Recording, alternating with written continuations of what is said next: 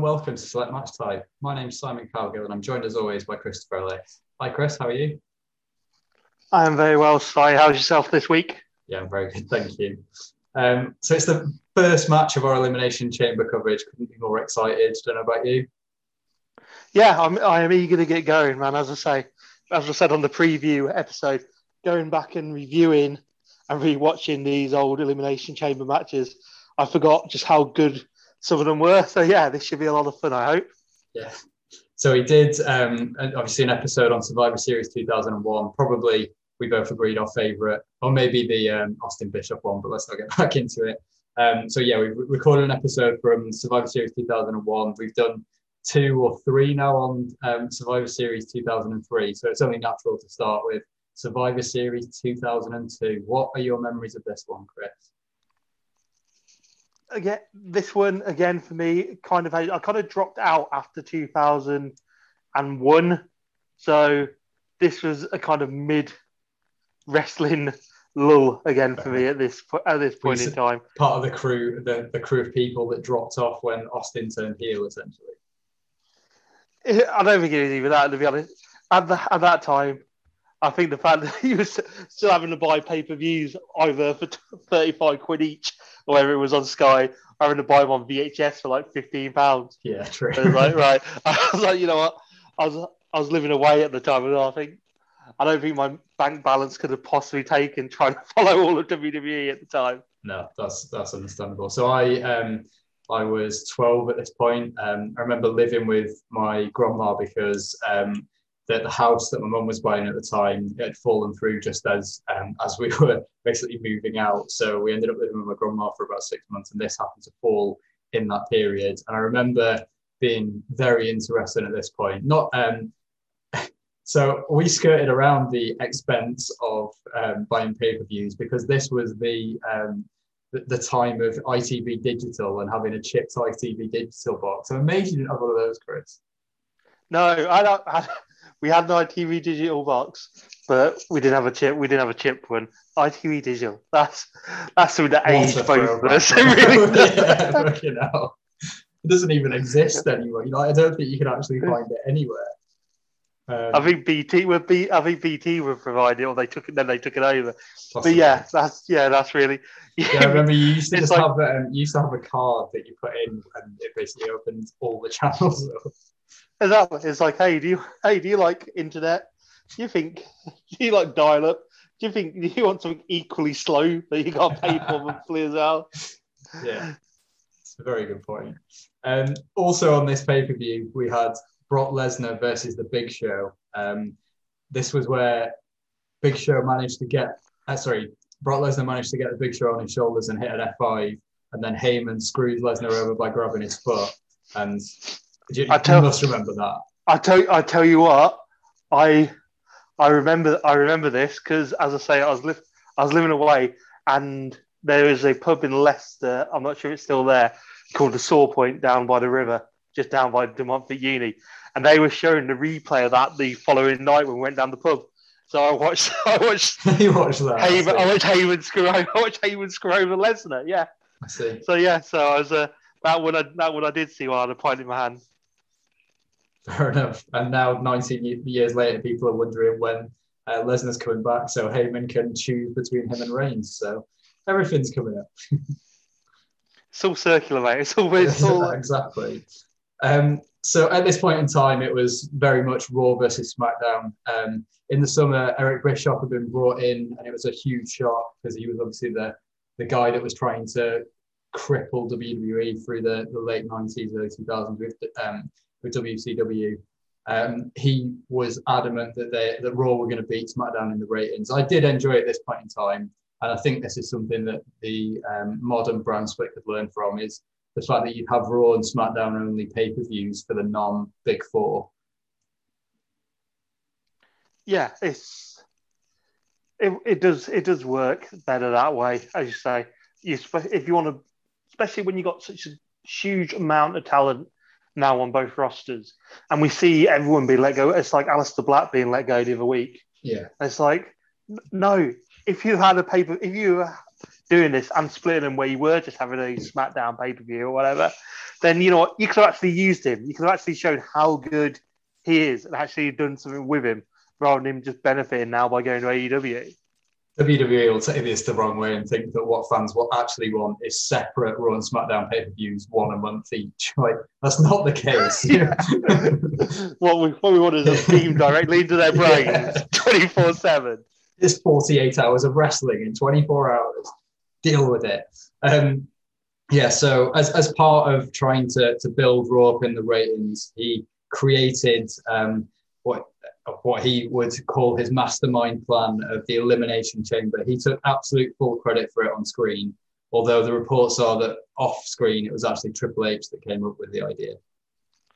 Yeah, there's shock. Triple H taking Triple H credit takes the credit for it. Yeah. Look it out, between Triple H and Eric Bischoff, you've got the two. It's worse than fucking egos. Yeah. Exactly. So the build for this one is more around the fact that it's the first ever Elimination Chamber match rather than the guys that are in it. The champion, so this is for the World Heavyweight title on Raw. Triple H was given the championship as part of the brand split when Bischoff came across. And he'd been feuding with Shawn Michaels, including the street fight that they had at SummerSlam that I'm not going to talk about too much because I'm fairly sure that we'll be doing street fight in the not too distant future. But the other guys in the match, so you've got Booker T, Kane, Chris Jericho, and Rob Van Dam. Quite a strong card for a 6-man match, I think. Yeah, very strong card. I mean, it wasn't that long since that Chris Jericho was the Universal Champion. Yeah, exactly. Yeah, this was pre. I've lost track of my years then for a minute. So it was pre. Obviously, Jericho beat Austin and The Rock in the same night to become the Universal. Beat him in the same champion. night. You should go on about it a bit more. Yeah. If only we knew. If only there's some way to find out. Yeah, exactly. But so Jericho's a big star. RVD's coming off the VCW, so he's still a big attraction. Yeah, because he was the main draw in the even when the Alliance were going, the crowd used to cheer for Rob Van Dam, even though he was like on the evil side of that situation. Kane is a solid hander. No matter what you may think of him, if you want, you will get a decent match out of Kane for the most part. Unless you put with something absolutely awful, but in this kind of layout and with this kind of talent he's working with, then you know you're going to get a solid 6 out of 10 match at the very least from Kane. He does actually fit in quite well. I've just actually looked at it. So you remember the Triple H versus Kane storyline that WWE is desperate for you to forget. Katie Vick, ring any bells? Yes. Yes, so digging up Katie Vick. Digging up Katie Vick. Not literally, well, to some point.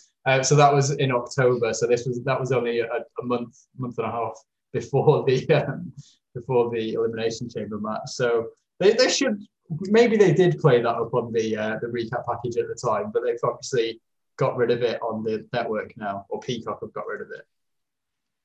Yeah, it's not how wholesome family viewing they're really going for, is it? Not exactly, no.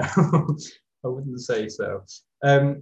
So yeah, this is the event takes place at Madison Square Garden. I particularly enjoy, as we talked about before, the fact that they have the wrestlers coming out from straight in front of the hard camera because it's an arena that allows you to do that, which means you can really cram the crowd around the ring rather than having an entranceway.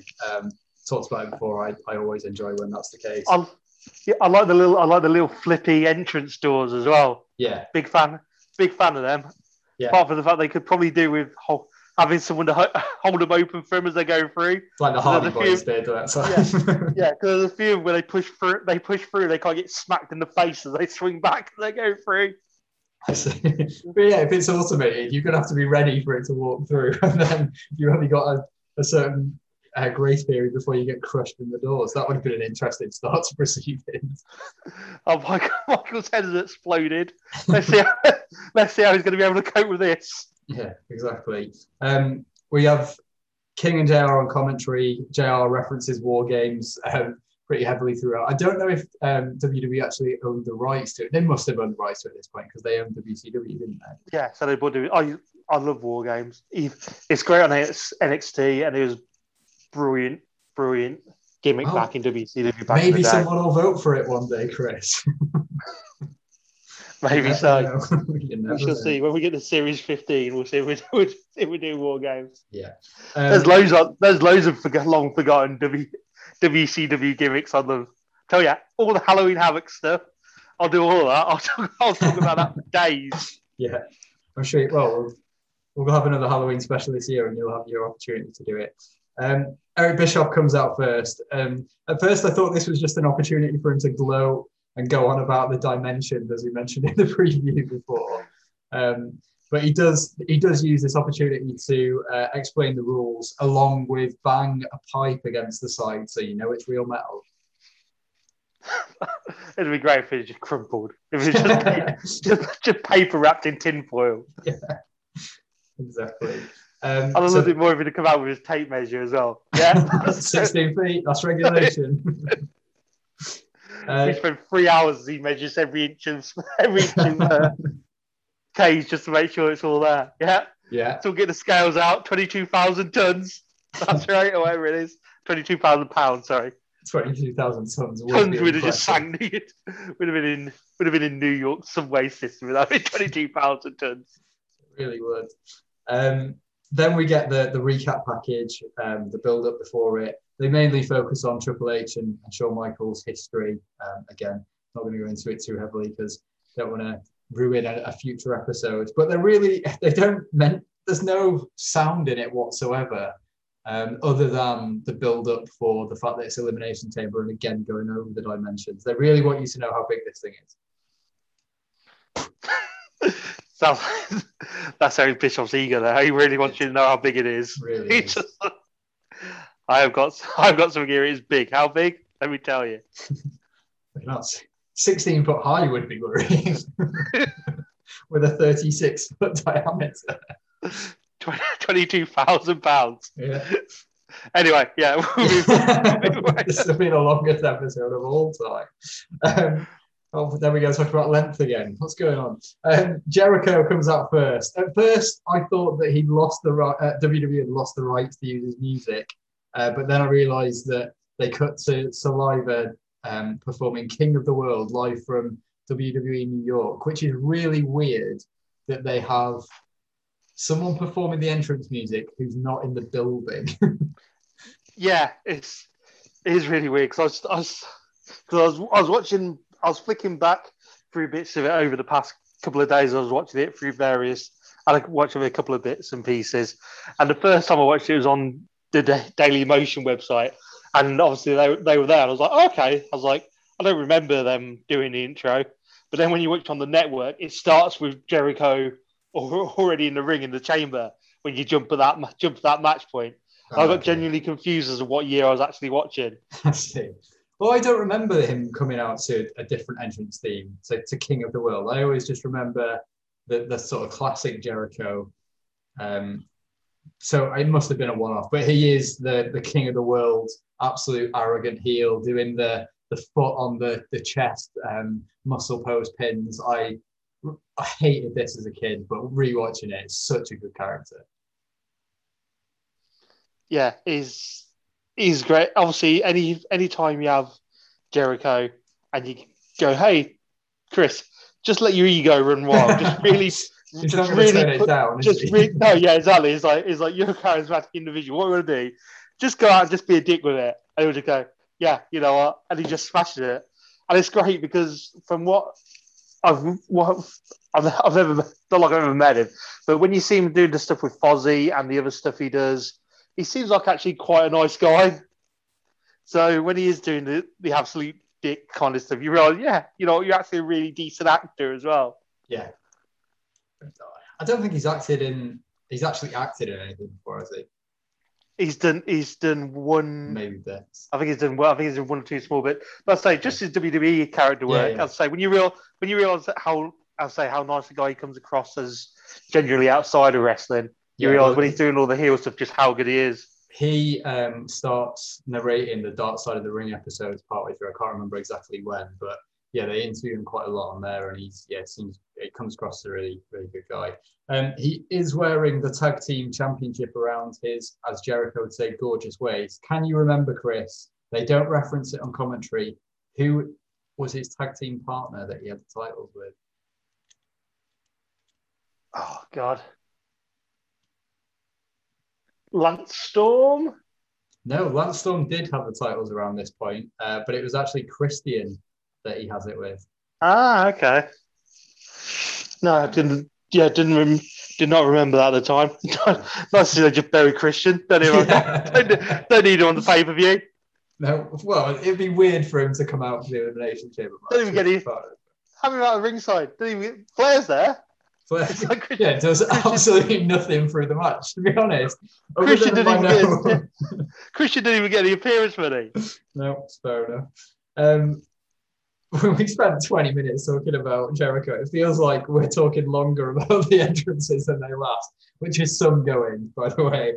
Booker T out next. At this point, he's very over. The crowd are very into him. It won't be too long until he's buried at WrestleMania by Triple H.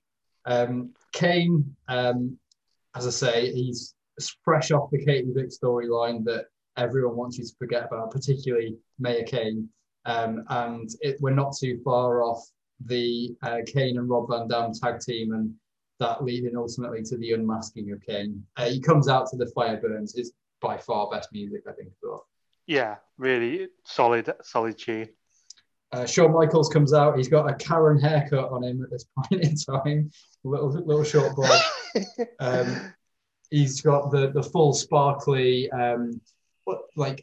over top and chaps almost, but then he's wearing shit brown pants and cowboy boots. Yeah, sounds about on brand. Yeah, classic Shawn Michaels. I didn't realise this until partway through the match, but they talk about this as his second match back. So he's had the street fight with Triple H at SummerSlam where he's just wearing a vest and jeans, and then this is his second match. So maybe he's just waiting for the shipping for his classic red and his very colourful heart-filled tights.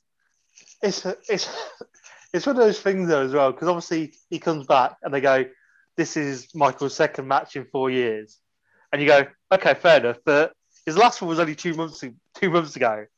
So how long do they carry on for? If he comes back full time, do they go, "Well, this is Michael's 87th match in the last 4 years"? It's a good point. My other, and I'm sure we'll come to this later. So this is his second match in 4 years. How has he got a title shot? Oh my God, if only he knew someone who's really, really... Yeah. If only he had some in with the champion or something. Van Dam out next to a huge pop. He was very over at this point in time. It's weird with RVD because I know obviously all the ECW fans love him and just got him straight from the get-go. But for me, not watching ECW, I never really cared massively about him. And even back in the day, watching him, he seemed to be fairly 4 moves, and you know exactly what you got from RVD. But I watched him in this, and he's my MVP for this. He's absolutely brilliant. Amazing through this match. He was really good. And then out last, we have Triple H. You know it's going to be a long entrance time when Triple H is out last. Comes out with Ric Flair. I didn't notice Ric Flair through this match at all. So I don't know if he came out and then scuttled off to the back. But yeah. My main note on Triple H is some people look better with beards. Triple H is definitely one of those people. Yeah, you need it, especially when you're heel. You can't have clean shaven. Yeah. He does come out to a bit more of a positive reaction than I expected to this. The crowd, I imagine, because it's a Madison Square Garden crowd, but there is quite a lot of cheers for him in the entrance. Sorry, go on. Sorry, I was going to say, I think a lot of people are just so pumped for the match as well that absolutely anyone could have come out and they'd have been, even if Christian would come out. Yeah. I mean, it's like that. If you'd had that match the Elimination Chamber, say 2 years ago, even Roman Reigns, I think if he'd come out champion, everyone would have still gone mental. And even in being over pushed, people have still gone, oh my God, this match is coming out, and people have been hyped. And as you say, because it's Madison Square Garden, because all the fans are right on top of that ring as well. So you got this massive structure right there. And all the fans just I think crowd are great. They're absolutely brilliant for this. Because we spent, it's not like, while obviously we love the crowd and we miss them because they've been during this time, and thankfully they're coming back soon. We do spend a lot of previous episodes where we do slag off the crowd and moan at them for not particularly caring or being into it. So but the crowd are manic. I didn't think they were. Like, maybe you said you watched it on Daily Motion, so maybe it's slightly edited. But I thought there was large periods of this. They start off hot, but then until the final two, I thought they were quite flat. But we'll get into it. I thought they were good. I thought they were good the whole way through. But then again, it's all opinion, isn't it? I thought they were better than they normally are. Fair enough. So as Triple H came out, I thought, it's been a while since Eric Bischoff came out. 20 minutes to this point since Eric Bischoff's entrance music started. So that in the preview episode when you talked about you thought this would be the longest one, I think that explains quite a lot of it because there's 20 minutes where we're just waiting for people to come out to the ring. Yeah, you could have got a beer, came back. Yeah, could have been fucking great. Rob Van Dam and Triple H start us off. Van Dam looks so good in through this one-on-one contest. So starts off with a spinning heel kick. He hits a backdrop from inside the ring to the outside on Triple H. The crowd are hot to start with. And as I mentioned in the preview, so imagine that spot now, but instead of the metal grating on the outside, there's just a bit of padding. It just doesn't work as a thing. So yeah, the old design chamber for that reason, I think, is far better. Yeah, I mean the thing they do really, really smartly with this match is they don't go right. We'll have a bit of wrestling, then we'll lead into people being hurt and showing how nasty the Elimination Chamber is. Yeah. They go straight out. Off the bat. They go right. Okay, so Triple H and RVD are in here now.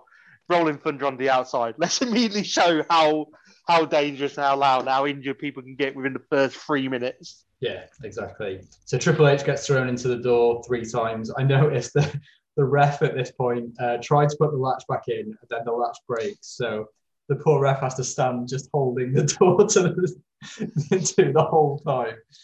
I have a bit of a problem with this because that's the only side of the ring where if you hit the side of the chamber, there's going to be a problem because none of the other sides have doors. So why would they not just use a different side to throw each other into? Maybe they just got confused as where they were around the ring. Maybe. I mean, let's face it, when you look up, unless you look it up, every side looks exactly the same. Yeah. So it must be really hard to completely get your bearings in. Well, as the latch breaks, I say that. Sorry. Yeah, I was about to say, I say that as if a wrestling ring is completely different in every corner. Yeah, exactly. I did notice, so as the latch breaks and the door opens, Triple H has the wherewithal to grab it and close it as he falls backwards, which I particularly enjoyed. Van Dam does his shoulder bumps on the outside, and then it's the sort of backflip into the final one. And as you say, hits Rolling Thunder from the inside of the ring over the ropes onto the outside. Triple H is already busted open. We're about 2 minutes into the match, and it's I couldn't have enjoyed the first couple of minutes of the match more. No, it's ticked off my box. It ticks off my box immediately. Like, yeah, so we're looking pretty aggressive, pretty violent, and someone's already bleeding. I'm like, yes, I'm here for this. Yeah, 100%. Rob Van Dam then climbs to the top of Jericho's pod as if he's going to go for the 5-star frog splash off the top, but Jericho pulls his leg through, and so his foot sort of slips in. That's so dangerous because, like, there's so little room for error there. Like, he could have easily ended up like putting his knee out by just getting that ever so slightly wrong. Yeah, it is a risky one, as you say. all it takes is, as I say, because let's face it, the lights on, they're sweating buckets. It's slippy as fuck, I imagine, up there anyway. All it takes is, as you say, Jericho's got his leg and his other foot goes out from under him, and he just rips and just tears the ligament clean in half. Yeah, it'd be the worst start. Van Dam manages to fight Jericho off and does a flip from the turnbuckle to the outside of the ring. He looked so good in the opening minutes of this match, and it's full credit to Triple H because he knows obviously the result of the match, so he's given Van Dam his chance to shine. I wonder if that would be the case if Van Dam was being put over, but Triple H sells for him ridiculously well, I think, here, and that's not something that you associate with Triple H at this point in his career. No, as you say, RVD here does look absolutely brilliant. He looks top tier at this point with what he's got going on. So, yeah, as I say, when I was saying about RVD being my MVP and not hugely rating him before this, as I say, he's so smooth in everything he does. He's really, he's really, really, really good. Increase your word power. It's hard to explain how, I was like, considering that he started from quite a low base in what my opinion of him was as a wrestler. Yeah, in my opinion, I was thoroughly amazed by how good he was in this. Jericho comes in next. We get. Did you notice how 90s the countdown timer seemed? It was like the sound effects when it was doing the lights flickering over the different pods. It sounded like they were about to break into some Britney or something. I don't get why they don't put them. Obviously, the crowd are counting down, so there has to be a timer visible somewhere. Yeah. So, but I don't see why it's not put onto the doors and the other LCD stuff as well, so that when you're watching at home, everyone can. Obviously, you got the time coming up, but if you have it, if I was running that, I'd have had that timer absolutely everywhere. Yeah, a bit like the Rumble, where it's the big thing is the 10 count. Yeah. So Jericho comes out next. Rob Van Dam basically carries on dominating. He goes for a crossbody to Jericho from the turnbuckle to the outside. Jericho moves out of the way, but Van Dam manages to catch the side of the cage and then do a sort of reverse crossbody. It was so impressive. And the King, genuinely, I've not made many notes on the commentary team tonight because they just didn't really do much wrong, which is not something we talk about a lot, to be honest. No, they're really well behaved. They were both just JR. You're gonna get JR quality anyway, but even with King, they're both just selling on how nasty structures is and how people are going to get hurt. Both of them, they're on the same wavelength. Clearly, Vince set them down before and went, look, this is it. This is the key one message. You only have to drive home. If that's it, nothing else. Just this. This is all we want you to speak about. That and later in the match, you've just got to believe. Yeah, just got to believe. You just got to believe. JR's big on believing. He's a believer. So Triple H hits the high knee to slow down Rob Van Dam. He and Jericho then team up and slam Van Dam's back into the chamber over and over again as the clock ticks down again. Booker T then comes in, clears the ring, does a spin-a-rooney, and then him and Rob Van Dam go at it with so many kicks. Just all of their offense is kick orientated. Yeah, but then again, they deliver them greatly. They do. I'm fine with that. That's all right. I can tolerate kicking. Kick punch. Yeah. The next big spot, so Triple H is down near the corner. Van Dam climbs to the top turnbuckle, then looks behind him, realizes that the top of the chamber's there. That would have worked better if he'd not already been on the top of the chamber. It's not a surprise, is it? It would have worked better if they'd have gone during the prediction and they were making this cage and they'd have gone, right, okay, we're going to have this match. They go, right, okay. So RVD, blah, blah, blah, Kane, whatever. And they go, right, okay, what spots we're going to do? And RVD goes, right, I want to jump off I want to jump off the roof of the cell. And they go, brilliant. But slight problem, we've already ordered the cage, and to change the height of it costs a bit more now. So what we're going to do, we're going to keep the height of the cage exactly the same, and you'll have to kind of just fall on the Triple H. You've got about 2 foot to work with, so do your worst. They've just gone like, well, we've ordered it now. It's like it's extra 10% added on the purchase price, and we have to change it to this.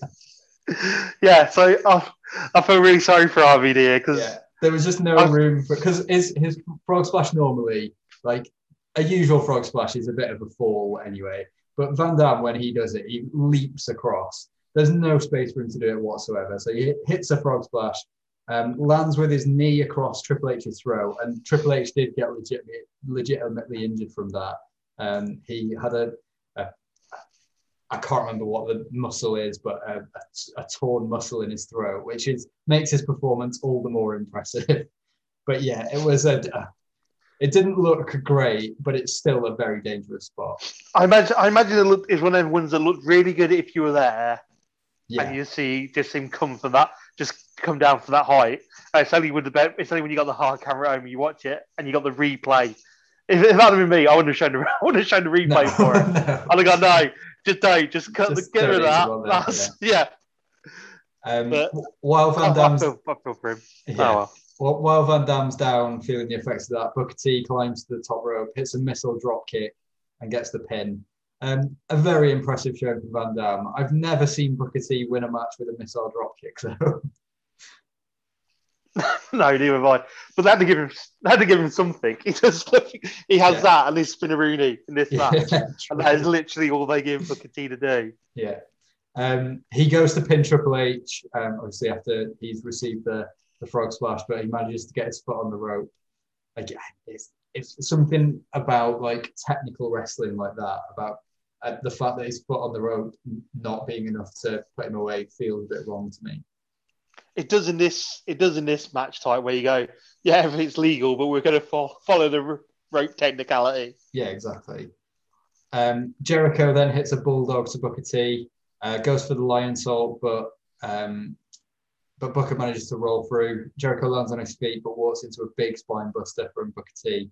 One of those Farouk ones where he properly launches him up and then throws him down rather than a technical one. I thought it was quite impressive.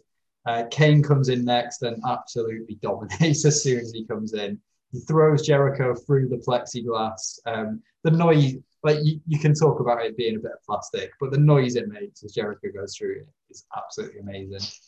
Yeah, especially since they've been, as I was saying, they've been playing up with this bulletproof plexiglass and how tough the glass is. Yeah. And then just have Jericho just to go smashing through it. King does say it's bulletproof, but it's not King-proof. It's not. Annoyingly, over the years, this will be one of those where we do have Elimination Chamber bingo, and we'll find it's not actually bulletproof or various wrestler proof over the years. No, exactly. Kane hits a chokeslam to Booker T, and Jericho then hits the Lion Soul on Booker T, which eliminates him. Jericho is absolutely covered in blood from the plexiglass. He notices that it's him and Kane left in the ring, so he tries to climb out and escape, but then Kane press slams him back into the ring. Kane is very hot at this point. But the crowd, this is where I noticed actually, so the crowd are a little bit flat, and I think it's partly that they're waiting for Shawn Michaels versus Triple H, which is what everyone wanted to see in this match, I think. Yeah, I suppose you always run the risk, as you say, that's what we know they're finishing with it. We know that's how it's going to go. Yeah. So at least they use Triple H from the start, which makes a change rather than just having. Normally they go with Shawn being starting as number one and just getting battered shitless before facing Triple H on the last one. So at least they did. At least it was nice to actually see Triple H go. We'll get to that bit of the match, Chris. Don't worry.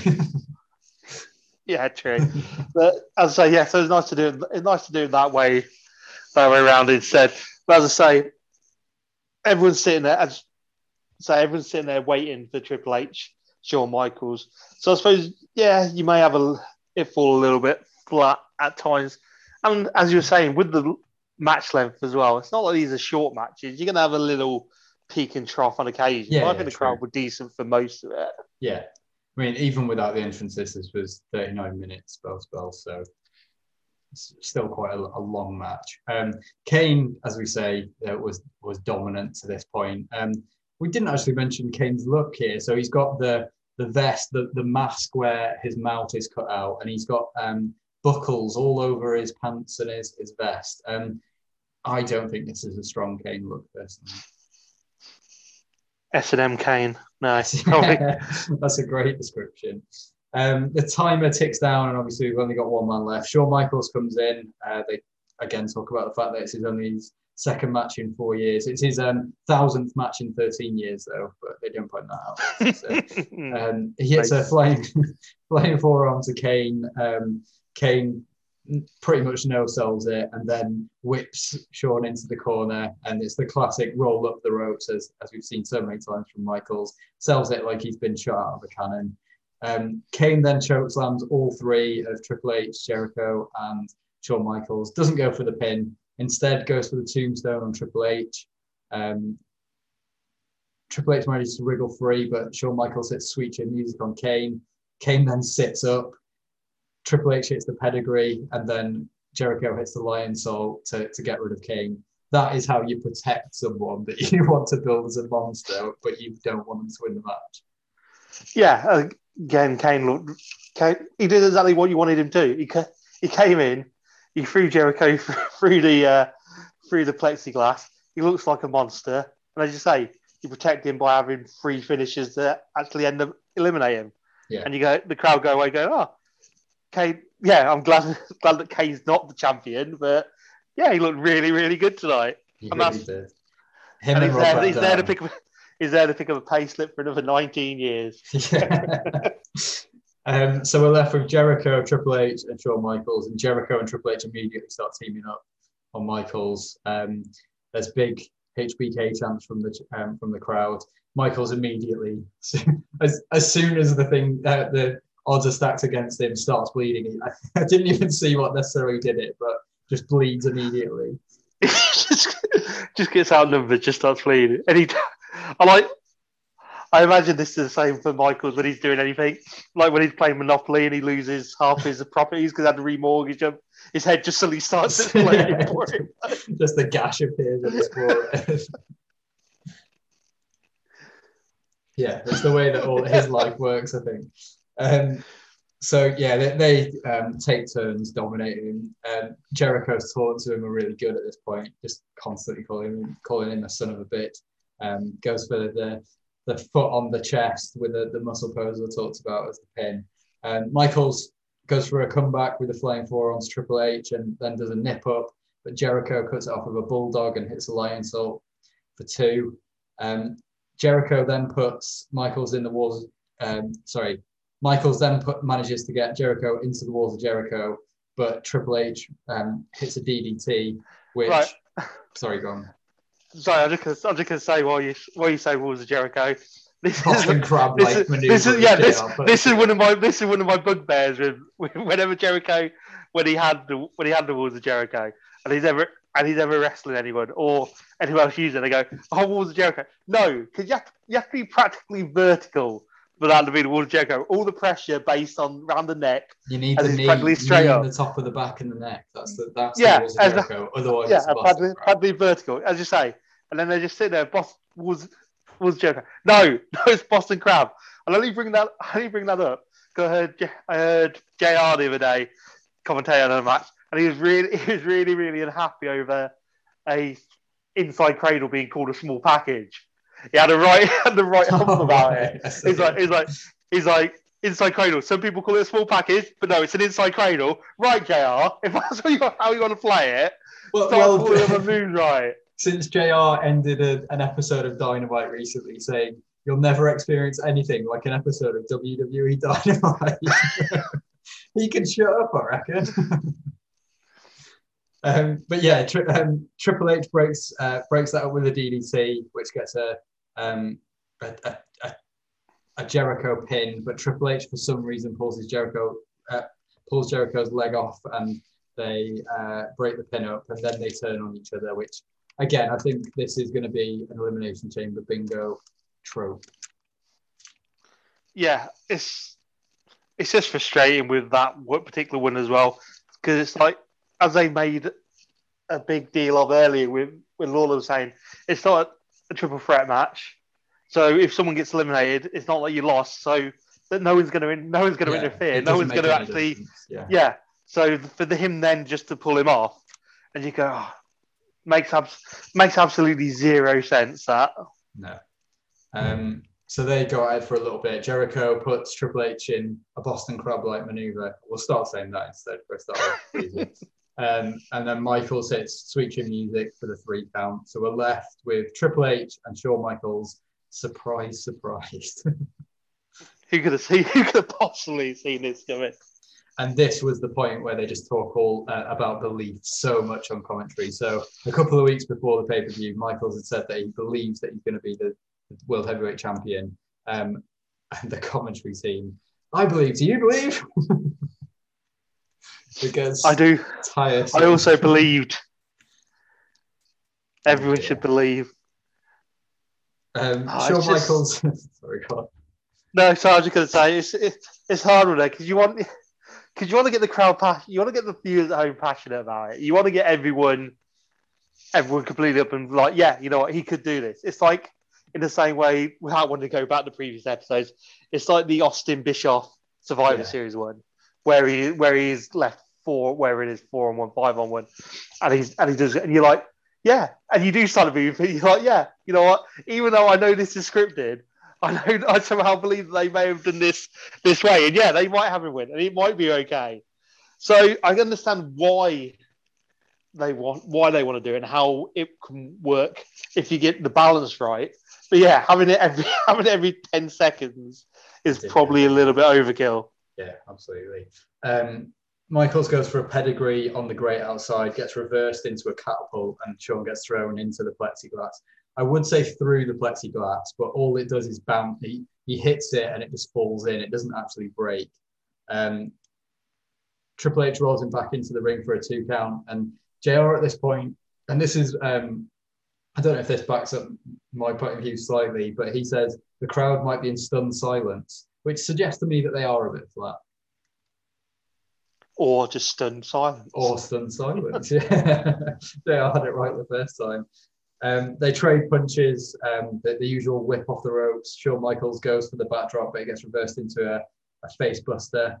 And a massive oversell from Shawn Michaels as he hits Triple H's knee and then almost falls over the top rope. It reminded me of the Shawn versus Hogan match from 2005. Him just pinballing around the ring. The next big spot, so Shawn Michaels goes to the top for his elbow drop, realizes, a bit like we saw earlier, that there's a higher structure behind him, so climbs up and hits the elbow off the top. There's something about the height that they just can't get their feet underneath, like that they're landing on their legs, like really obviously with this. That's the thing, you can't stand, because you can't stand up, you can't get that spring. Because you haven't got the height. Normally, obviously, you crouch down, and then as you come off, your legs go practically straight or whatever, and you get that spring from pushing off of the structure. But because it's not there and they can't get the full length, they know that if they try to do that, they're going to just kill themselves because there's no way they can control what they're doing if they try to spring off it full. So they look and go, well, you know what? The only way I could possibly can control this is if I just kind of fall forwards rather than spring. So we have we just have that slightly unedifying look where we see people falling. It's like the koalas just falling out of trees. We got people just falling off the top of the cage on people. What a comparison. Shawn drops the elbow, doesn't go for the pin, which King says, this won't work. It tunes up the band, goes for the Sweet Chin Music. His foot gets grabbed. He gets spun around, similar to what Austin did to him at WrestleMania to win the title. But Triple H hits a pedigree. Takes a very long time to go for the cover, though, and Michaels manages to kick out. Triple H then goes for another pedigree. Shawn hits a backdrop. They both stand up immediately, and he hits the Sweet Chin Music for the win. And JR, Shawn Michaels is world champion. I can't believe it. Shawn Michaels is world heavyweight champion. He's so passionate at this point. He should have just believed. He can't believe it. I don't believe he believed enough. He did not believe. So, yeah, immediately after the match, do you believe in miracles? Do you believe in life after love? And there's so much confetti that fills the stands. I don't mind that though. I'm a big sucker for confetti and streamers. It's a big moment, like being away for so long. And Michael's just like, you can tell it's an emotional moment for him. He has won the title after thinking he was going to have to retire all the way back when. What were your thoughts on this one, then, Chris? As I said in the previous episode, nearly spoiling the entire this first episode. I love this. I really, really enjoyed it. I forgot how good a match this actually is. I'm not sure whether it's because it's the first one or whether it's just so long ago that I've never felt the need to actually go back and rewatch all the old Elimination Chamber stuff. But as I say, I'm glad that we started with this one because this one reminded me just how great these matches could actually be. And also, I got the added bonus of seeing RVD looking really good when, as I say, my baseline for him had been considerably lower to start with. Kane looks strong. Jericho looks great. I just feel sorry for Booker T is the only person I feel genuinely sorry for in this match. He just gets absolutely buried with doing fuck all. Yeah, he just doesn't get a chance to shine at all, does he? But, as I say, that's not taken away from any of the other guys because they all do great work. But yeah, that's the one thing. If I had to turn around and one thing to improve this match, I'd have given Booker T a couple more spots to actually have everyone shine in it. Yes. What about yourself? Yeah, I really enjoyed this one. As you mentioned, it ticks a lot of boxes. There's a lot of blood. There's innovation off the top of the pod, albeit that they, I assume, adjust it. Because I don't remember in later years the spots off the top of the pod looking quite so. Is tepid the right word to use? Yeah. And the spots, it was always going to be the case when you've got bulletproof glass in a WWE structure that you're going to have people thrown through it. But it ticked all the boxes for me. As you say, Van Dam looked really good. I thought Kane was really well protected and looked really good here as well. I was expecting it to be a bit of a slog. With there being 20 minutes of entrances and build and it being Triple H at this point, but it was really good. And Triple H does a really good job here, I know he did get legitimately injured, but he put over Van Dam really strong and lasted the whole match. And yeah, I thought it was great. And yeah, really enjoyed the match. What are you giving this one as a star rating then, Chris? I'm giving this one 4.5 stars. The only reason I'm deducting it a half is that the underuse of Booker T. When I'm sorry, you can't make everyone look good apart from one person and just bury them. Yeah. That annoyed me.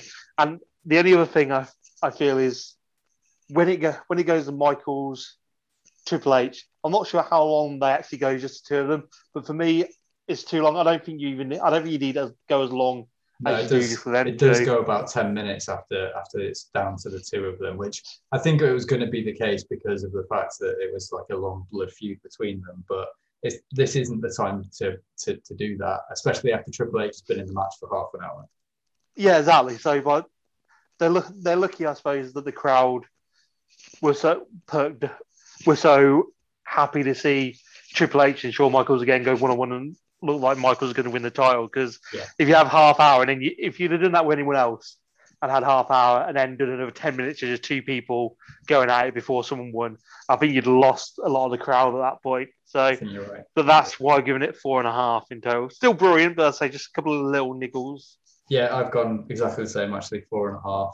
I'm not sure why I've not given it a bit higher, but maybe I'm slightly spoiled by the Hell in a Cell spots, but although it was very physical and there was a lot of blood, there wasn't like a particularly like really memorable spot other than Jericho being thrown through the pod, which that's not that creative for me, I don't think, which is why, although I thoroughly enjoyed it, I don't think any of the spots are that memorable. Like for like the 5-star frog splash off the pod could have been, but because of the execution wasn't. So this I think is more memorable for the fact that it was the first one and you had Shawn Michaels winning the title. So yeah, I've gone 4.5.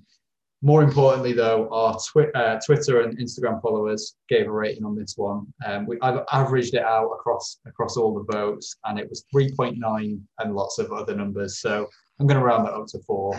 So they've given it 4 stars. In future episodes, don't forget, obviously, you can follow us at Select Match Pod across all social media. The only other rating left to give then, Dave Meltzer, 4.25 stars. So it seems like everyone's on the same kind of wavelength for this, I think, then. Really good, yeah. It's a really good match. There was a few people that did give it between 1 and 2 stars through Twitter and Instagram, which I was slightly surprised at. What more do you want from a wrestling match? They clearly want Eric Bischoff to come in and explain the measurements of the cage to them while they sit there watching it. Hey, see that chain? 18 inches. Where's the temperature? Where's the tape measure? Up next then for the competitors, so we have Shawn and Triple H continuing their feud, which leads to a 3 stages of hell match at Armageddon, where of course Triple H wins the title back. Booker T ends up winning the tag titles at the same pay-per-view from Jericho and Christian. Can you remember who Booker T won the tag titles with, Chris?